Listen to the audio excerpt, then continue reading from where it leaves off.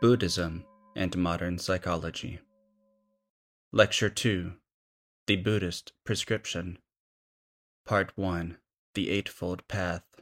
In the previous lecture, we talked about the first two Noble Truths, the Buddha's diagnosis of the human predicament. Now we're going to talk about the third and fourth Noble Truths, which contain the Buddha's prescription, the cure for what ails us. And also, they point to meditation, which we'll then talk about in some depth. Now, I guess you could call the first two Noble Truths the bad news and good news, respectively. The bad news is that human life is full of dukkha, of suffering, of unsatisfactoriness. And the good news in the second Noble Truth is that we have at least isolated the cause. The cause is craving, clinging to things that are not going to last forever. Well, in that sense, I guess you could say that the third and fourth Noble Truths are, respectively, more good news and then some bad news. The third Noble Truth tells us what the cure is. It is the abandonment of craving and of clinging. The fourth Noble Truth spells out the path you have to follow if you're going to attain full liberation. And it turns out that it is an eightfold path. There are 8 things you have to master if you want to be liberated. So it starts with right view, which is to say getting a proper understanding of the Buddha's teaching. And then there are a lot of other right things. I'm not going to get into all of them. But at the end, we then see right mindfulness and right concentration, which point us to meditation. Now, some people might be surprised that there's so much stuff on the path that isn't about meditation. I think there's an idea in the West that what Buddhists mainly do is sit around and meditate.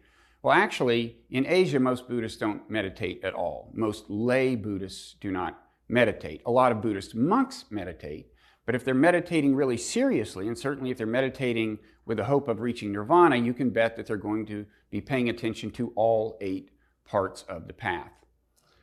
Another thing that may surprise people about the Eightfold Path is these 3 parts of the path here, these 3 factors, which are about ethical behavior and cultivating virtue. I think there's an idea in the West that Buddhism doesn't have this kind of hang-up about moral conduct that the Abrahamic religions have. You know, there's not all these oppressive lists of do's and don'ts, no 10 commandments. Well, actually, these 3 parts of the path have quite a bit of overlap with the 10 commandments, and in some ways they're more demanding. This factor right here, right speech, says that you not only have to avoid saying things that are not true, you actually have to avoid saying mean things about people, avoid idle gossip. And I don't know about you, but if I were to try to completely eliminate gossip from my life, that would take some pretty serious reform. Maybe if you offered me nirvana in exchange for it, I could do it, but I'm not honestly sure. Then when we get to the meditative part of the path, there's more heavy lifting to be done, more hard work. And one reason the work is so hard is because, remember, to get to liberation, we're supposed to abandon craving, abandon clinging. We're supposed to lose our aversion to unpleasant things, and that's obviously not going to be easy. Meditation isn't the only thing that goes into cultivating that kind of discipline, but it's a big part of it, and it's going to take a lot of work. There's another reason that meditation is going to involve work if you want to get all the way to nirvana. And that is that, remember, this isn't just liberation, it's enlightenment. It's seeing the essence of reality clearly as the Buddha taught it. And part of doing that is back up here in the first factor of the path, right view. That's where you try to gain an intellectual understanding of Buddhist doctrine, but it's in the meditative part of the path where you try to gain an experiential understanding of Buddhist doctrine. So, for example, with the idea of impermanence, you would meditate and thereby gain just an intuitive apprehension of the impermanence of things, the impermanence of your feelings, of your thoughts, and of everything that comes into your mind. And this apprehension would in turn reinforce the intellectual understanding of Buddhist doctrine and strengthen your commitment to it. Now, you might ask, if it takes so much work to attain liberation, how many people have actually done it? Well, this question came up in a conversation I recently had on a website I run called bloggingheads.tv, where we have video dialogues. I was talking to a very highly esteemed Buddhist scholar and monk named Bhikkhu Bodhi, and just to give you some idea of what a serious scholar he is, this is a sizable chunk of the Buddhist canon, the connected discourses of the Buddha. It's more than 2,000 pages of translation and commentary, and this is the achievement of Bhikkhu Bodhi, the person I was talking to. And so I was talking to him, and I thought, well, he's obviously a serious Buddhist. You know, he says he meditates a lot. He's sitting there in a monastery. Maybe he's attained enlightenment. Maybe I'll ask him. Maybe this is kind of a personal question, but have you attained liberation? No, not by a long shot. Not by a long shot. So, are there people alive today that you think have attained liberation? I would say that there's quite possible some monks in maybe Thailand and maybe Burma, maybe a few in the forests of Sri Lanka. Well, he may not have attained nirvana, but he does seem happy. And for that matter, I've seen a lot of happy Buddhists. Now, you may wonder, what is the deal here? I mean, we've got a whole religion that is supposedly devoted to helping people reach nirvana, and virtually nobody ever reaches it. What kind of religion is that? With Christianity, it seems a lot more straightforward. The idea is to get to heaven, and all you have to do is accept Jesus as your Savior. Well, actually, for lay Buddhists in Asia, the kind of incentive structure, if you will, is a lot more like that in Christianity than you might imagine. They may not aspire to escape the cycle of rebirth in this life, which is what nirvana would accomplish. They can hope to get a more favorable rebirth in the next round. And that can include going to a kind of heaven where they will not stay forever, but stay for a very long time before another rebirth. And the way they do this is to pursue virtuous behavior, and that increases their chances of a favorable rebirth. So the religion does make sense on its own terms. I want to emphasize that there are people who would disagree with Bhikkhu Bodhi about this liberation thing. There are people who will tell you that they are enlightened, and who am I to judge? And there are meditation teachers who will insist that, yes, liberation is within reach. Still, I think it's safe to say that for most of us, nirvana is not going to happen today, next week, next month, next year, next decade. Still, there is some good news. If you can't attain full liberation, there is such thing as partial liberation. If you can't eliminate all your suffering, you can eliminate some of it. If you can't reach complete equanimity, you can get more tranquility and balance than you have now. And your life, according to reports from people who have done this, your life can change considerably and even be transformed. So I guess the way I think of meditative practice is as being on a kind of spectrum. So at one end, you have strictly therapeutic practice. Maybe you come home from work stressed out, and you do 10 minutes of meditation, and you feel better, and that's it. You don't think about any Buddhist doctrines that may be associated with meditation. And then at the other end of the spectrum, there's nirvana, way, way down there. But then I would say that at some point, as you move toward the nirvana end of the spectrum, you enter a zone that we could call spiritual practice, not just therapeutic, but spiritual practice. Now, what does that mean? Well, first of all, this is just my definition. There's no official definition of spiritual. But what I would say is that if practice qualifies for the term spiritual, then the motivation is not just about self-help. There is a desire to become a better person, to help others, and to see the world more clearly. And there's the beginning of an understanding that there's a connection between these two goals of becoming a better person, seeing the world more clearly. So there's a desire to kind of strip yourself of some of the delusions and misperceptions that seem to be natural for human beings, and in the process, become a better person. So you're trying to align yourself with the truth about the world, the truth about other people, about yourself, and with moral truth. Of course, it's good news that you reduce your suffering in the process, and it's fine that this is one thing that sustains the practice, but that's just not all that it's about.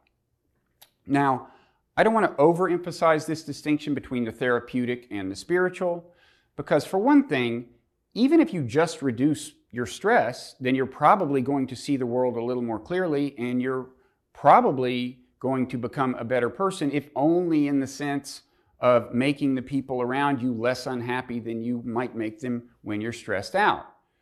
And also, if you're doing this kind of therapeutic practice, it may happen that you start expanding the practice. You don't want to just get rid of your stress. You realize that this can help with anxiety, with sorrow, and so on. You may start meditating more.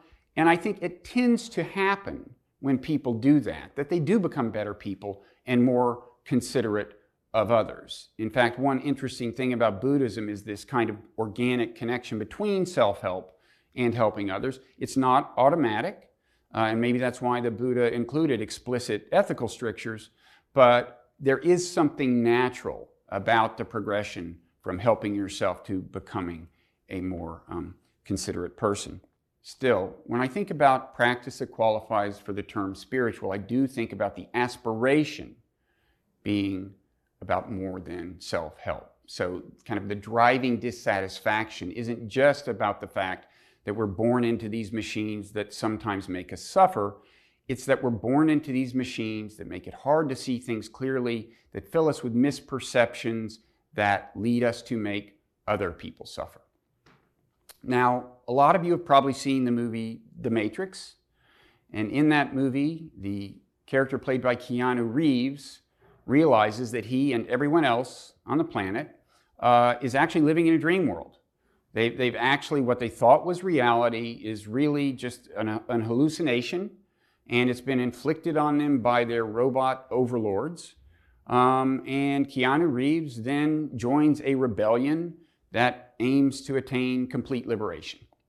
Now, I don't think either modern psychology or mainstream Buddhism tells us that we're quite that deluded about reality, but it is interesting that a lot of Western Buddhists identify with that movie. They call it a Dharma movie.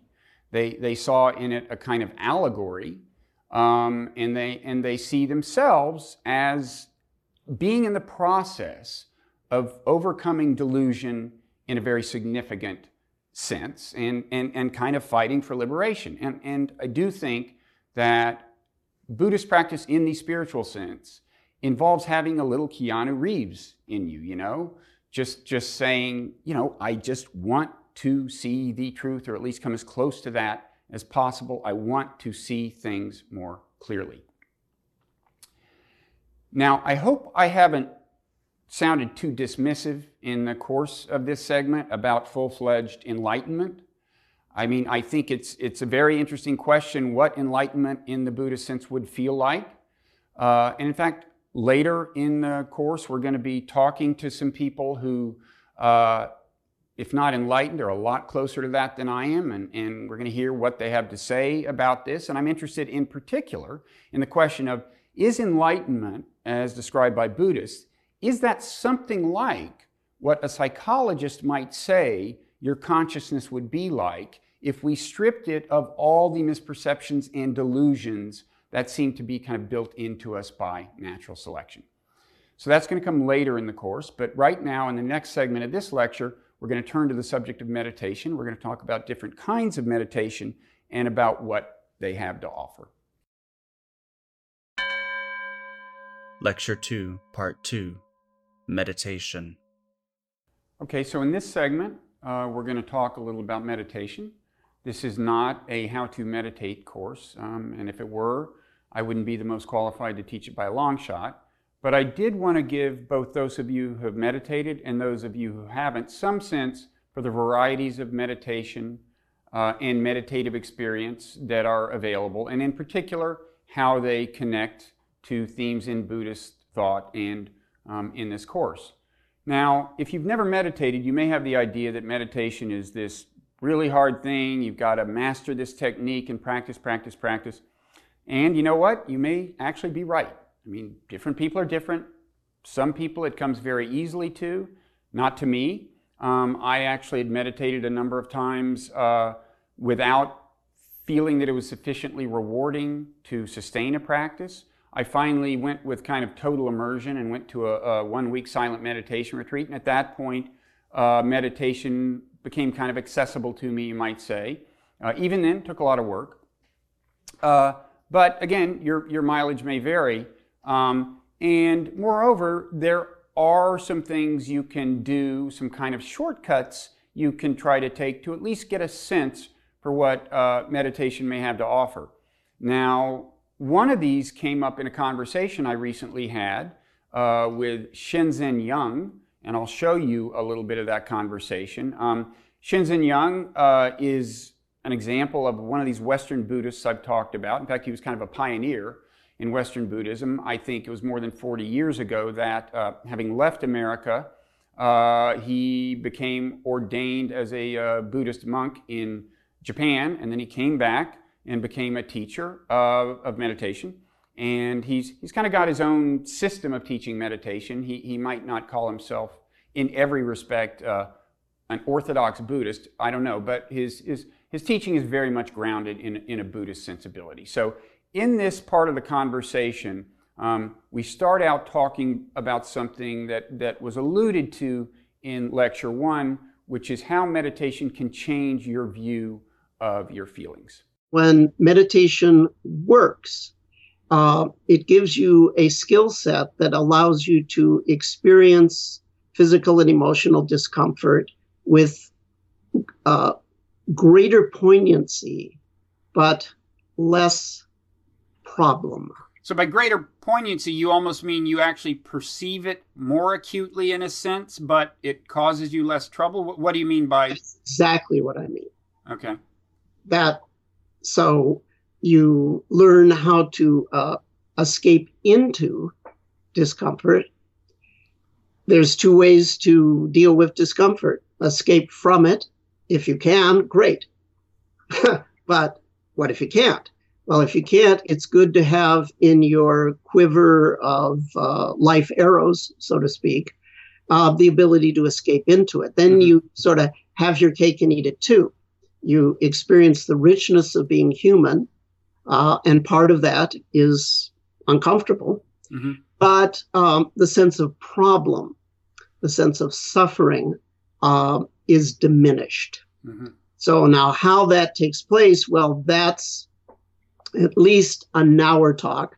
It is, although can I interrupt you and just mention one little kind of exercise I've suggested to people as a shortcut to getting the idea that I think sometimes actually works. What I've said is when you're feeling really sad, and these are people who haven't necessarily meditated at all, when you're just feeling sad on the border of depressed, sit down, close your eyes, and just try to accept it and just say, bring it on. What does sadness feel like? Pay attention to it. Just accept it. Just close your eyes and examine the feeling of sadness. Get closer to it. And some of them do report, although they haven't meditated, that oddly they do sense some of the kind of diminishing of the suffering. And you know what I mean? Well, I totally. Of course you do. However, I would just slightly disagree and say those people, in fact, have meditated. Okay. You just gave them the essence of meditation. Right. Remember, you don't have to have your eyes closed and be sitting on the floor. What did you have them do? You had them focus on the discomfort. You had them try to be precise about the discomfort. And you had them try to not fight with the discomfort. So meditation could be as easy for you as 1, 2, 3. Could be. But I do want to add one asterisk to that conversation. Shenzhen said, meditation doesn't have to be about sitting down and closing your eyes. That's true. And for example, you can find yourself in line at a store. You're getting frustrated because the person in front of you is taking so long. Why didn't they remember to take their credit card out before they got to the cash register? And then you can just decide to look at this feeling of irritation and observe it, and then it loses its power over you and kind of dissolves. That can happen. But I do think that mainly happens with people who are doing a regular meditative practice, meditating so regularly that they can then carry the practice into their everyday lives. Okay, so as for kinds of meditative practices, well, for starters, there are different kinds of meditation associated with different Buddhist traditions. So for example, Tibetan Buddhists, when they meditate, often do a lot of visualizing of images. Zen Buddhists may meditate on these koans, these cryptic or paradoxical sayings or questions. And sometimes Zen Buddhists actually do meditate with their eyes open, sitting down, kind of looking at a wall or something. In Vipassana meditation, which is particularly common in Southeast Asia, there's a lot of emphasis on observing the workings of your mind. So there are a lot of different traditions. There are stereotypes about the people who practice the tradition. So I heard once, Tibetan meditation is for artists, Zen is for poets, Vipassana is for psychologists. But I do think ultimately these traditions have more in common than they have differences among them. I think, for example, observing your own mind is to some extent something that winds up happening in almost any tradition, even if it is a more explicit goal in Vipassana meditation. And in general, I have found in talking to people from different traditions, when I talk to really serious meditators, by which I mean people who have meditated a lot more than I have, I find that they're talking the same language. When they're talking about the most profound experiences they've had, they tend to be grounded in Buddhist doctrine and related to the Buddhist teaching. So I think maybe more useful than covering all the varieties of meditation associated with different Buddhist traditions is to look at two basic kinds of meditation, both of which are often found within a single tradition. And these are the two types that are pointed to by those final factors in the Eightfold Path that we looked at in the previous segment. That is right mindfulness and right concentration. Those are two kinds of meditation. Now, concentration meditation involves focusing on something very intently. It could be a mantra, could be your breath, your breathing, could be a visual image, and you focus on it very single-mindedly, get absorbed in it. And this kind of meditation is said to bring great serenity, even bliss. And in fact, I can attest to the bliss. One thing that happened during my first meditation retreat was like day 4 or day 5, I was focused on my breath, breath after breath, and that was something I had a lot of trouble doing at the beginning of the retreat, but I got really absorbed in it. And I suddenly just entered this state that can only be described as blissful. And there was a lot of powerful visual stuff going on. And I mean, I just remember thinking, this must be what heroin is like. I mean, it was an amazing feeling. And so I was like very proud of myself. I thought I'd finally arrived as a meditator. So I arranged to talk to one of the teachers after the meditation retreat. And so I had this little session with him, and I described the thing, to him, and I thought he was going to give me a medal or something. I don't know.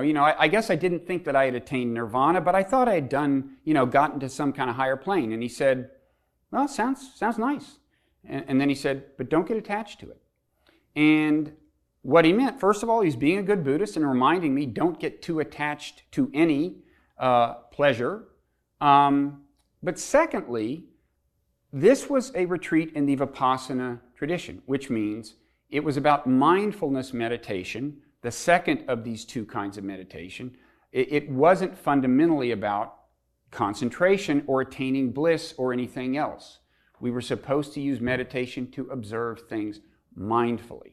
Okay? You could use and should use concentration techniques to get to a point where your mind is kind of stable and calm enough to do the mindfulness meditation, but that's it. I should have gotten off that rocket ship, at some lower level than I did.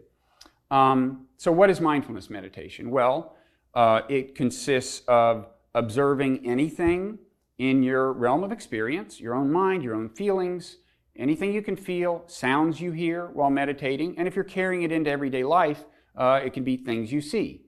But it involves observing these things in a kind of unusual way, in a special way. And you saw some of this in that conversation with Shenzhen Yang, in the way he talked about viewing unpleasant feelings.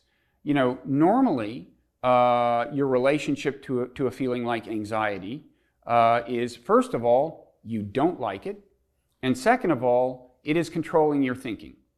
So, for example, you may be sitting there going, I'm going to screw up that presentation tomorrow, Or you may be doing the counter narrative and saying, well, it'll be okay because there's probably nobody in the audience who really matters that much anyway. But either way, the anxiety is controlling what you think about. And it's kind of ironic, here you've got this feeling that you really don't approve of, you don't like, and yet you're letting it control your thoughts.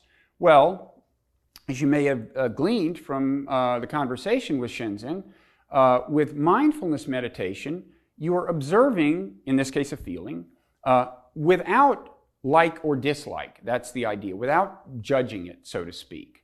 You're observing it, kind of objectively. And as a result, it doesn't control your thoughts. Now, when you think about it, this is kind of an unnatural thing to do because after all, feelings were designed by natural selection to influence our thought and perception. We already saw a little of that in lecture 1, the way fear can influence what you literally see. And that is very much what feelings are about from natural selection's point of view. They're supposed to help govern our behavior and our thoughts and our perception. So to try to turn the tables in this way and look at feelings in a way that can disempower them is really quite a striking thing to do and very unnatural, and it's very much kind of a violation of natural selection's agenda in a certain sense. And this came through in a description of mindfulness meditation that I heard not long ago when I was listening to a lecture from Bhikkhu Bodhi, whom you may remember from our previous segment. These are lectures he actually delivered quite a while ago, but they are available online. And here's what he said about mindfulness. He said, ordinarily, the faculty of attention is used as an instrument for serving our purposes, our biological and psychological needs. But mindfulness is a kind of attention which operates independently of all ulterior aims and purposes. I like that idea of, talking about our basic biological and psychological needs as ulterior, as in some sense kind of illegitimate. Whereas, from natural selection's point of view, no, these are the central valid governing things of your life. This should determine everything you see about the world. And he's kind of wanting to cast them aside. He goes on to say, mindfulness is attention that functions in an atmosphere of detachment. It's attention that aspires towards a pure objectivity, an awareness which reflects the nature of objects exactly as they are, without adding to them, without elaborating upon them, without interpreting them through the screens of subjective evaluation and commentary. So the idea is that the mind as it ordinarily works and is designed to work is not a reliable instrument of perception and of thought. Now, I agree with that. I believe that the human mind as it naturally works is not necessarily a reliable way of looking at the world in the most truthful way possible, and we'll be hearing more of that theme. But I do want to pause now and just emphasize what a radical reorientation mindfulness is.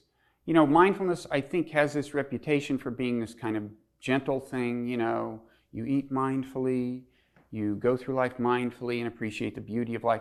And that's actually all true. That's possible. But at the same time, there's a kind of edge to mindfulness because it does constitute a kind of rebellion against the agenda of natural selection. It's not the way we're designed to work.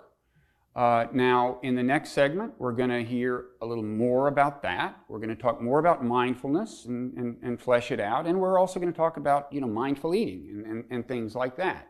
And we're going to look at what is going on, according to science, in the brains of people who do mindfulness meditation and, for that matter, other forms of meditation. Lecture 2, Part 3, Mindfulness Meditation and the Brain. Well, there's been a lot in the news in recent years about the brain and meditation. You may have read that meditation increases gamma wave activity, or you may have read that over time meditation can increase the amount of white matter in the brain. Well, I'm not sure which of these findings are going to hold up in the long run, and in some cases I'm not even really sure what they mean. But there is one finding that's easy to relate to meditative experience in a pretty straightforward way. You tell meditators about this finding and they say, yeah, it makes sense that my brain would be doing that while I'm meditating. And this finding has to do with a part of the brain called the default mode network. And the basic finding, as in this paper that was published in the Proceedings of the National Academy of Sciences, is that when people meditate, the default mode network kind of gets quieter, it gets less and less active. And this leads to the question of what the default mode network is. And for the answer, we turn to the lead author of this paper, Judson Brewer, who, when he did the study, was at Yale Medical School and now is at the University of Massachusetts Medical School. So it's called the default mode network because this seems to be active when we're not doing anything in particular. And if you think about any average person walking down the street not doing anything in particular, there's actually a whole lot going on in their brain. They're thinking about themselves usually. So they might be regretting something they did in the past, worrying about something that's coming up, planning for something, fantasizing. Lots of things that are happening in our brains when we're not doing anything in particular. And this network of brain regions seems to get activated or co-activated when we're doing these types of self-referential processing tasks. So you might say that what the default mode network does is take your mind somewhere other than where you are. It does that in a spatial sense. In other words, you're probably not going to be focused on your immediate environment when the network is active. And it does so in a temporal sense, along the dimension of time as well. They've done studies where they interrupt people while their minds are wandering, and basically the default mode network is your mind wandering, and they ask them what they're thinking about, and usually they're thinking either about something in the past or something in the future, more the future than the past, but they're usually not thinking about the present. Now, it makes sense in that light that the default mode network would get quiet as you meditate, because after all, one way to phrase kind of one of the main points of meditation is be here now. That is the title of a famous book that was published in the 1970s about meditation and spirituality. Now, when you're meditating, you may notice that the default mode network does not always surrender quietly, right? You're trying to focus on the breath and suddenly a thought bubbles up. What about this email I've got to write later today? It's kind of delicate. How should I handle it? Or you'll think of someone you may have offended a couple of days ago, wonder how you can make amends, or you'll think about somebody you've got a crush on, how you can impress them when you see them in a couple of days. Whatever. Those things are your default mode network asserting itself. And in a way, it's just doing its job. The job of the default mode network seems to be to take advantage of free time. So in other words, if you're not engaged in some task that requires focus, if you're not playing some sport or writing some report or just looking at somebody and wondering whether that's somebody if you're not doing one of these things that requires conscious focus, then in a way that's free time. And what the default mode network does is try to use that time in some sense usefully, taking care of your business, your social business, your professional business, whatever. Now, when the default mode network does quiet down during meditation, that doesn't necessarily mean you've entered a state of mindfulness. The studies show that the network quiets down during various kinds of meditation, mindfulness meditation, but also concentration meditation, for example. Now, it certainly is an important first step toward mindfulness for the network to calm down, for you to kind of get beyond the kind of self-involvement that the network keeps you enmeshed in. But in order to reach a state of mindfulness, there's a second sense in which you have to escape self-involvement. Remember, to look at something mindfully is to look at it objectively, to look at it not from your ordinary subjective perspective.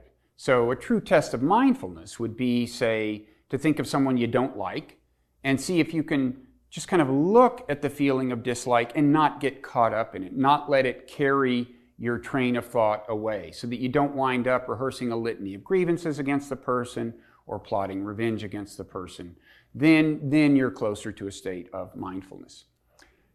It's a common aspiration to carry mindfulness out of the meditation hall into the real world, to carry this attitude of kind of non-reactivity into your ordinary life. One reason that's hard is because life is full of things you do react to. Psychologists have done studies where they show people pictures of various kinds of objects and things, and sometimes they ask them, how do you feel about this? And the people say, well, I like it, I don't like it, whatever. Sometimes the methodology is subtler. There's a more kind of circuitous way of figuring out whether people are having a positive or negative affective reaction to the thing, whether they are or are not feeling a favorable or an unfavorable feeling to it. And the general finding is that people do have affective reactions to a whole lot of things.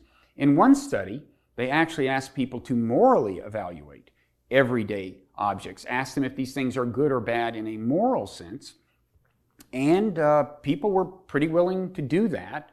As Paul Bloom, who was one of the co-authors of that study, explained to me recently. Paul is a well-known professor of psychology at Yale, and here's what he said. The paper's titled something like, "Is a refrigerator good or evil?" And so we just had a list of items. Now, some of the items were meant to have valence. They were like a thumb screw or a vaccine. What are you saying? A thumb screw, bad, vaccine, good. But we also, refrigerator, sock, cloud. And, people would had no problem at all. We thought first that they'd find a question nonsensical. How good is it? How bad is it? They readily answered all of them. And there was considerable consensus. Now, none of this is to say that most things in the world elicit a strong positive or negative affective reaction in us. In fact, you can look around at things in your environment now, and I'm sure you can look at plenty of things where you don't have any particular reaction, or you might say, I kind of like that, or that's mildly annoying, but it's far from overpowering. However, it is the case that the things that occupy our awareness do tend to be things that we feel positively or negatively about in a somewhat strong way. So if you're walking down the street and you see an enemy, or you see a friend, somebody you feel bad about or good about, or you smell some horrible odor or some sublime smell from a restaurant, that will get your attention. That will be what you focus on. And this makes sense when you think about it, because the brain is designed to get us to focus on things that matter to us. And the way the brain encodes the extent to which things matter to us is to assign them a positive or negative feeling. And the more they matter, the stronger the feeling. So it just makes sense that your awareness would tend to be occupied by these kind of meaningful things that do elicit a strong reaction. And it also makes sense that the default mode network would tend to inject these things into your consciousness that also you feel somewhat strongly about. They matter to you for good or for bad.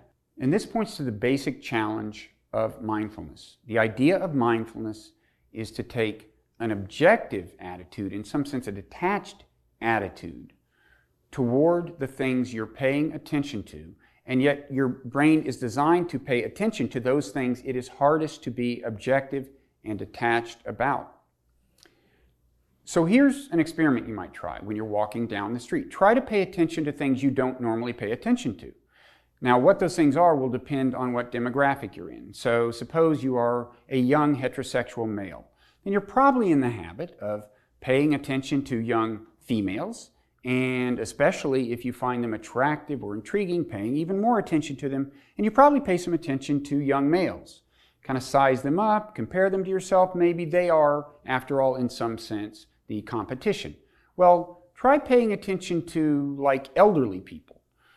One thing you'll find is it's hard. It's not natural to pay attention to these people because you don't care that much about them. But you may also find, if you do pay attention to them, it's easier to appraise them calmly. You're less involved. You have less at stake. And for that reason, you may look at them more objectively. My brother, when he reached an age where he felt that women were no longer paying attention to him, said, it's not that they think I'm unattractive. They just don't realize I exist. And that's kind of true. Our unconscious mind, I think, often excludes from our awareness the things that we're just not that interested. So all of this explains why it really is hard and in some sense unnatural to just walk down the street with a truly mindful attitude toward everything we're paying attention to. And this subject came up in my conversation with Paul Bloom. What we've kind of said is that everything you notice, you have an affective reaction to, and that makes sense in the sense that if it is not relevant to your Darwinian prospects for good or bad, there's no reason to notice it in the first place. That's right. That's right. I mean, stripping the affective reactions away from our perception seems so profoundly anti-Darwinian. It's, and I know you made this point before, but it seems like the strongest way to give the middle finger to our selfish genes, which is, we're going to take away this sort of everything. And for normally, the whole world is colored by whether it's good for us or bad for us. And to try to live without that seems interesting. That is, I think, what kind of hardcore Buddhism aspires to do. I would just add a couple of asterisks to that. First of all, when I associated a Buddhist perspective with the things that Paul had said, I didn't mean to say that everything he had said was phrased exactly in a technical sense the way a Buddhist scholar would phrase it. So, for example, when he talked about stripping perception of affective reaction, you might say it's actually more like training your perception on the affective reaction, and in that way, sometimes kind of depriving the reaction of its power. And for that matter, more broadly, I want to emphasize that whenever I speak of detachment or getting a critical distance from a feeling, that terminology can be misleading, because there's a sense that when you're observing something mindfully, like a feeling, you're actually getting quite close to it, closer than usual. Because ordinarily, our reaction to a kind of negative feeling like anxiety or fear is to want to push it away, to want to think of something or do something that will rid us of it. And to view it mindfully is kind of to be unafraid of it, to be willing to just get up close to it and look at it. And then sometimes it will tend to lose its power. So in that sense, talking about distance from, detachment from can be misleading, and for that reason, some people prefer terms like non-attachment to terms like detachment. The final thing I would say about that exchange with Paul is that when I refer to a hardcore Buddhism, I don't mean to suggest that there's anything harsh in the mindful sensibility, and I also certainly don't mean to suggest ever that there's no pleasure to be found in it. And in fact, you see this sometimes on meditation retreats. A lot of people on retreats report how much pleasure there is to be found, which is interesting because a meditation retreat is a place where it's relatively easy to get into a kind of mindful frame of mind. And one reason is just because that, a lot of the stuff that annoys you in life is not there. You're not getting emails, some of which may agitate you. You're generally off the grid. You're not hearing any news about the world. So it's easier to sink into a mindful point of view. And people who've been to retreats can tell you about things like mindful eating. When I first went to a meditation retreat, I went into the dining hall. I couldn't understand, why do so many people have their eyes closed while they eat? Well, before long, I got the picture, which is that if you close your eyes and focus on that moment of eating, you're not looking ahead to the next bite you're going to take. You're not being distracted by the default mode network, which is pretty quiet. And you're not having a conversation because these are silent meditation retreats. Nobody's talking. If you do that, you can find a pleasure in one moment of eating that is pretty much unprecedented in my experience. Similarly, people on meditation retreats often report, and I can vouch for this, that your appreciation of beauty can reach a new level, including the beauty of things that normally you might not even notice, like the pattern of grain in wood, which, if your default mode network were bubbling along, you just might not even see. So we're going to close by revisiting our friend Yifa, the Buddhist nun, as she describes what it's like to meditate, because her description sounds to me very much like what you would expect it to feel like for the default mode network to start to quiet down. When you meditate, it's just like the water, in the water, you let the dust settle down.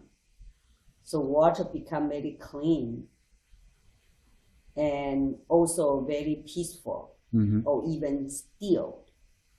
So if the water still, the surface like a mirror, and it will reflect the surrounding as things they are.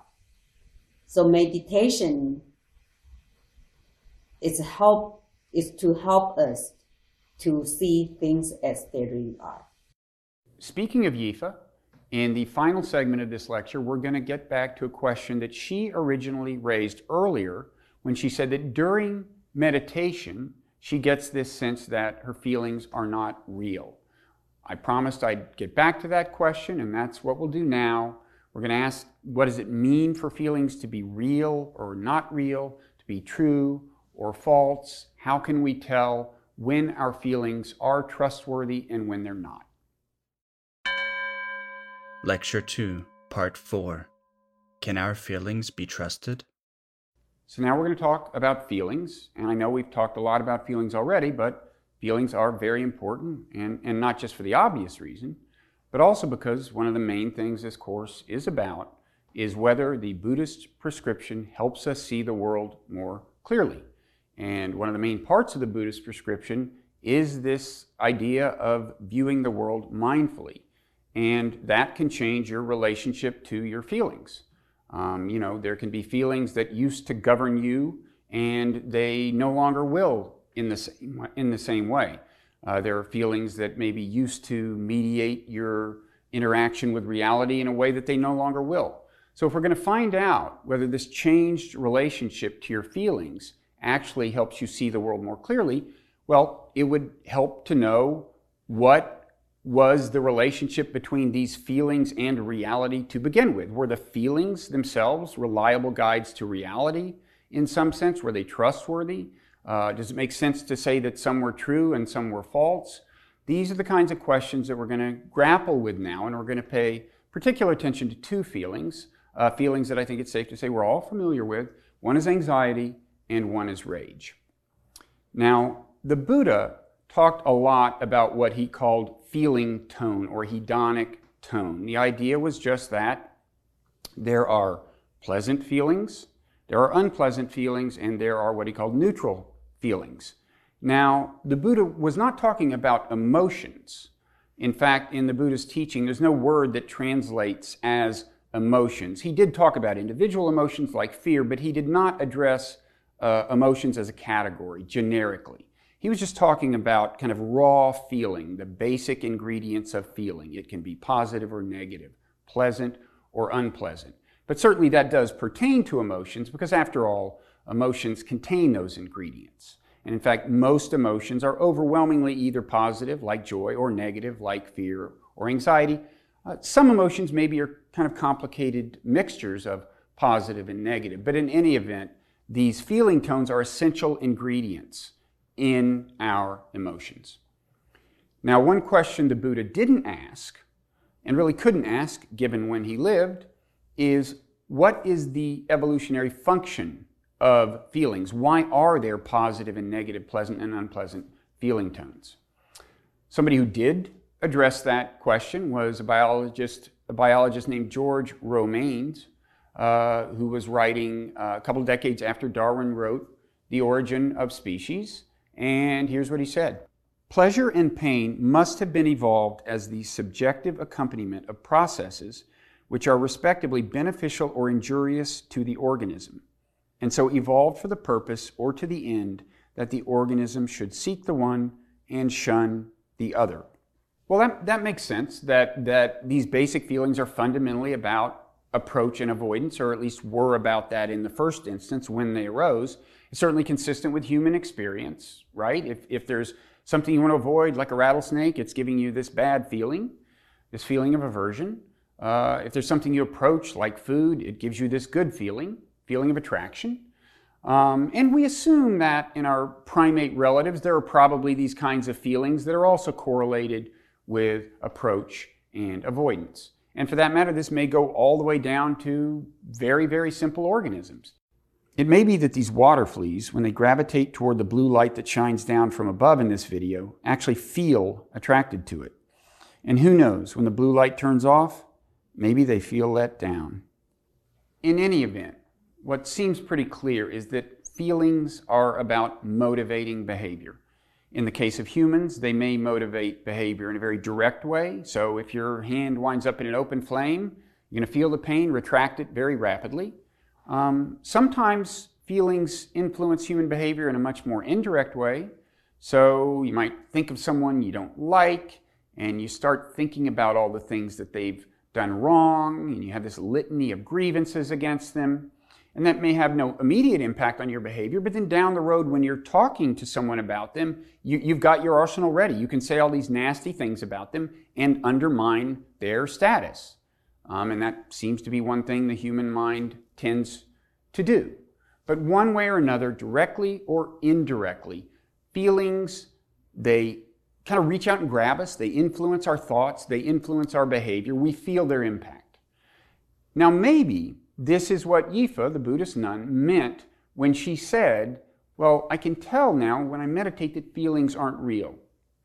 After all, in mindfulness meditation, the feelings don't reach out and grab you in the same way. If after reflecting on them, you make the decision not to let them reach out and grab you, then they don't have the impact. They may not feel substantial and weighty the way they normally do. So maybe she just meant that suddenly these feelings just kind of feel ethereal, they have no impact. She could also have meant, though, that the feelings in some sense are not true. And that raises the question of what does it mean to say that feelings are true or false? And it could mean various things. One way to look at that question is from this very Darwinian perspective that we're in the middle of now. If indeed the purpose of feelings is to steer the organism away from things that are bad for the organism and to steer it toward things that are good for it, then you might say that feelings are judgments about things in the environment, about whether they're good or bad for the organism, and judgments about behavior, what behavior is appropriate in light of whether these things are good or bad for you. I mean, remember, probably when feelings arose, it was in organisms that weren't smart enough to think, well, this is good for me, I should approach it. This is bad for me, I should avoid it. So feelings are kind of, the encoding of actual judgments about the environment, about behavior, and judgments can be true or false. So that's one way we could look at the truth or falsehood of feelings. Now you might say, well, wait a second. How often are feelings going to be false? I mean, after all, isn't natural selection very good at doing its job? Aren't our feelings going to pretty reliably steer us toward things that are good for us, at least by natural selection's lights, and steer us away from things that are bad for us? Well, natural selection is good at what it does, but it's also true that sometimes the environment changes so that organisms wind up in the environment that natural selection did not design them for. And humans are a good example. Look around you. Does this seem like a hunter-gatherer village to you? No. We're living in a radically transformed environment that's nothing like the environment we were designed for, and that can influence whether feelings are in this sense true or false. In other words, whether they are or not accurate judgments about things in our environment and about how we should react to them. We already earlier alluded to one example of this, powdered sugar donuts.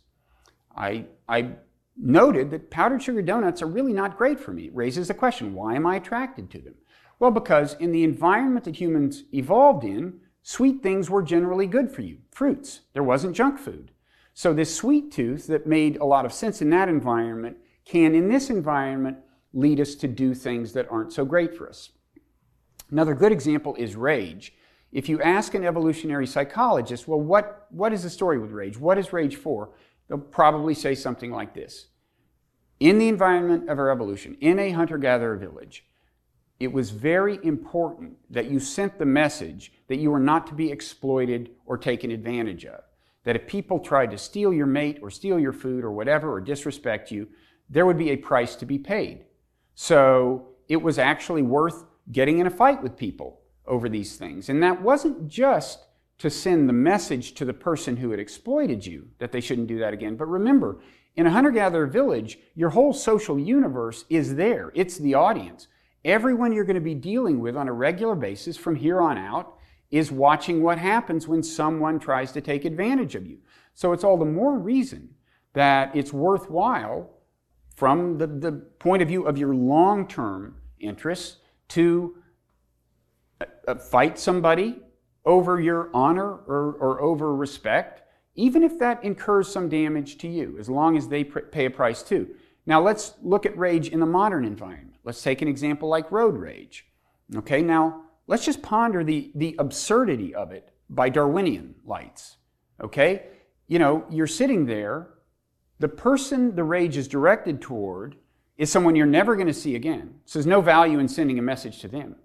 Everyone who's watching this, the other drivers, they're also someone you're never going to see again. So there's no point whatsoever in pursuing this rage, and there's considerable danger because, after all, you are in a moving vehicle.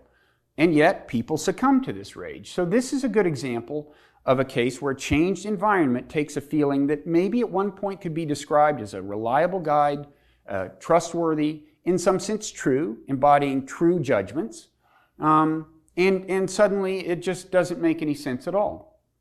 One final example, and in a way a more complicated example, is anxiety. Let's take public speaking, okay? Now, anyone who's done it has probably felt at least a little anxiety. A lot of people have felt a lot, and sometimes it's crippling anxiety. Now, the anxiety itself, you could argue, makes sense and was in some sense designed by natural selection to surface in such cases.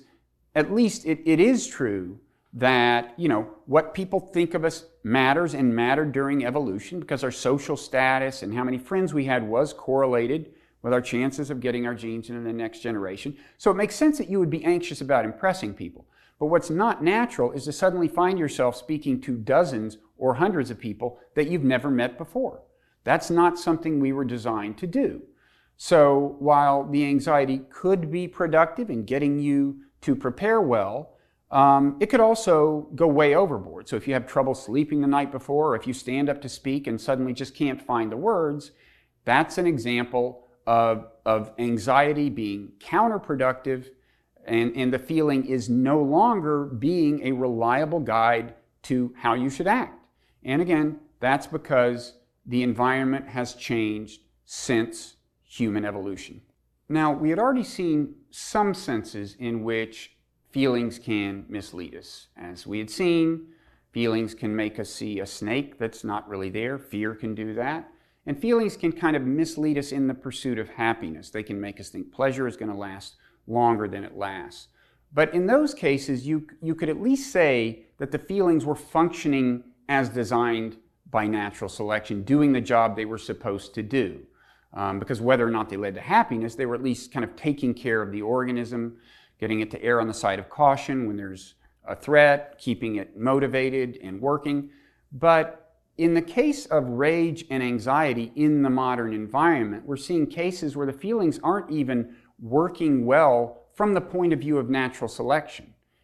They're not reliable guides to reality, even in that kind of minimal sense. And they're in that sense, in a certain sense, not truthful. They do not reflect accurate judgments about what it makes sense to do in response to things in the environment. Now, some people would say that this is all the more reason to be mindful. If feelings can't be trusted as accurate, then it makes sense to evaluate feelings mindfully, objectively, and decide which ones you're going to let get traction, decide which ones you're going to engage with.